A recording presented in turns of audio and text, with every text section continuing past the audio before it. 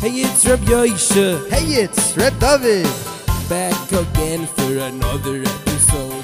Here on the pod, which is short for podcast, we talk about the hot topics. Burn the Lululemons, kick out the waddies, shut them Ben Yehuda and Quick If Jet. you have a question you want us to answer, you can email the yeshiva pod at gmail. Oh, it's Reb Yaisha. It's Reb David back with the podcast every single day. We're so excited to share our Yesodis, and here we go with another episode. Hello everyone, I am back. I'm currently walking the streets, patrolling, making sure there's no matters that should be taken care of by me happening in my town. Which is actually a topic of discussion. People recently, I've been getting much text from people that I know about Lakewood. Now let me tell you, Rabbi Yash is from Lakewood. Could be not always, but he is from Lakewood now. Let me tell you, Rabbi Yash cannot be prouder of growing up in such a town. Okay? People say, yeah, Lakewood, the yeshiva is greasy, whatever words they use. They're so stupid, they steer, it's all fake. It's not true. Could there be some people like that? Yes. But is the whole town like that? No. There are over 100,000 people that live in Lakewood, okay? If you're gonna tell me that there's even 20,000, 10,000 people that do what everyone says, they stereotype them, you would be lying, and I would have to do something about it. Lakewood is not so yeshivish, greasy, BMG. Listen to me. How many people on BMG? 6,000? That's not even 10%.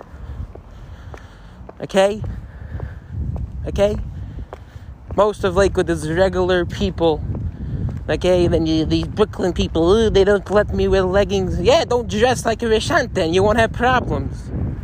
What do you think? You mad at Lakewood that they keep to the Torah? What are you mad about? Whew. That was just the beginning of my speech. We covered a little bit more at a later point. Today's topic is at a chasana of a friend of mine got married. Extremely disturbed by a few instances that happened there. Number one. This is the number one. The music there by the horror dancing, you couldn't dance. You could not dance. It was bang bang clap clap smack. I need high. Let me sing a little. That's what I dance to. I don't dance to no bang bang clap. And then even worse than that, they were playing introductions from not Yiddish songs. How I know? I don't.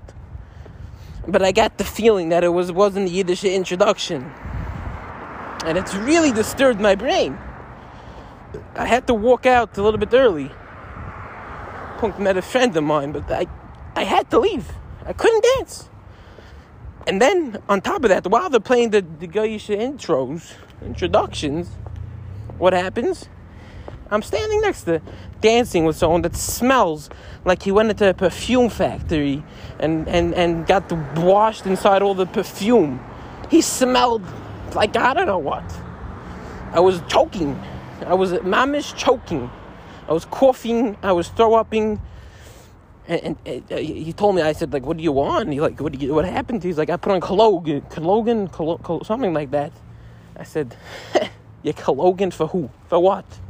So you smell good for who? Girls? What? Stop it already. Stop playing.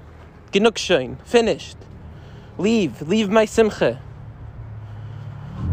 The guy walked off on me, whatever. Didn't see him again that night. But this is all topic. This is disgusting what's happened. The music of today's day and age is made by the DJs that they make pam-pam-pams and claps and bang-bang-bang and go zoom, zoom, zoom. Not for me. By my chasana, we're having a tape recorder. By my chasana, we had a tape recorder. We plug it into a speaker, and there's a CD, Simcha Sachayim 22. We played it, and we pranced, and we banged up and down and clapped. Alright? We didn't have this DJ stuff. We didn't have it, and we were all happy. If you can't get the real Simcha from someone that you know getting married, don't go. Don't. Okay? You don't have to drink either. Some guy thought it was perm. Slam drunk there on the floor, singing, doing his own stupid dance. I said, what are you, perm here? This is someone getting married. What are you drinking for? If you can't get happy without drinking, then don't come. That means you're not really happy for him. If you really have him, you wouldn't have to drink. Anyways, I'm at my destination. Thank you for tuning in. Thank you for listening. Email us, theyeshivapod@gmail.com, and have a great day. The following episode is sponsored by Arizona. Arizona is a big, tall can that has very all-natural fruit punch, fruit juice cocktail, 23 Florida ounces. What's FL? Oh, fluid. Get your Arizona today, especially if that name reflects you a lot. Arizona, the Arizona can, making you've got great taste. Arizona, bringing you drinks in a big, tall, awkward can. It used to be $1, but they made it go up in price these days because of inflation. Arizona. No, it still says $1, but they sold it here for $2.50. Whatever. Okay, Arizona.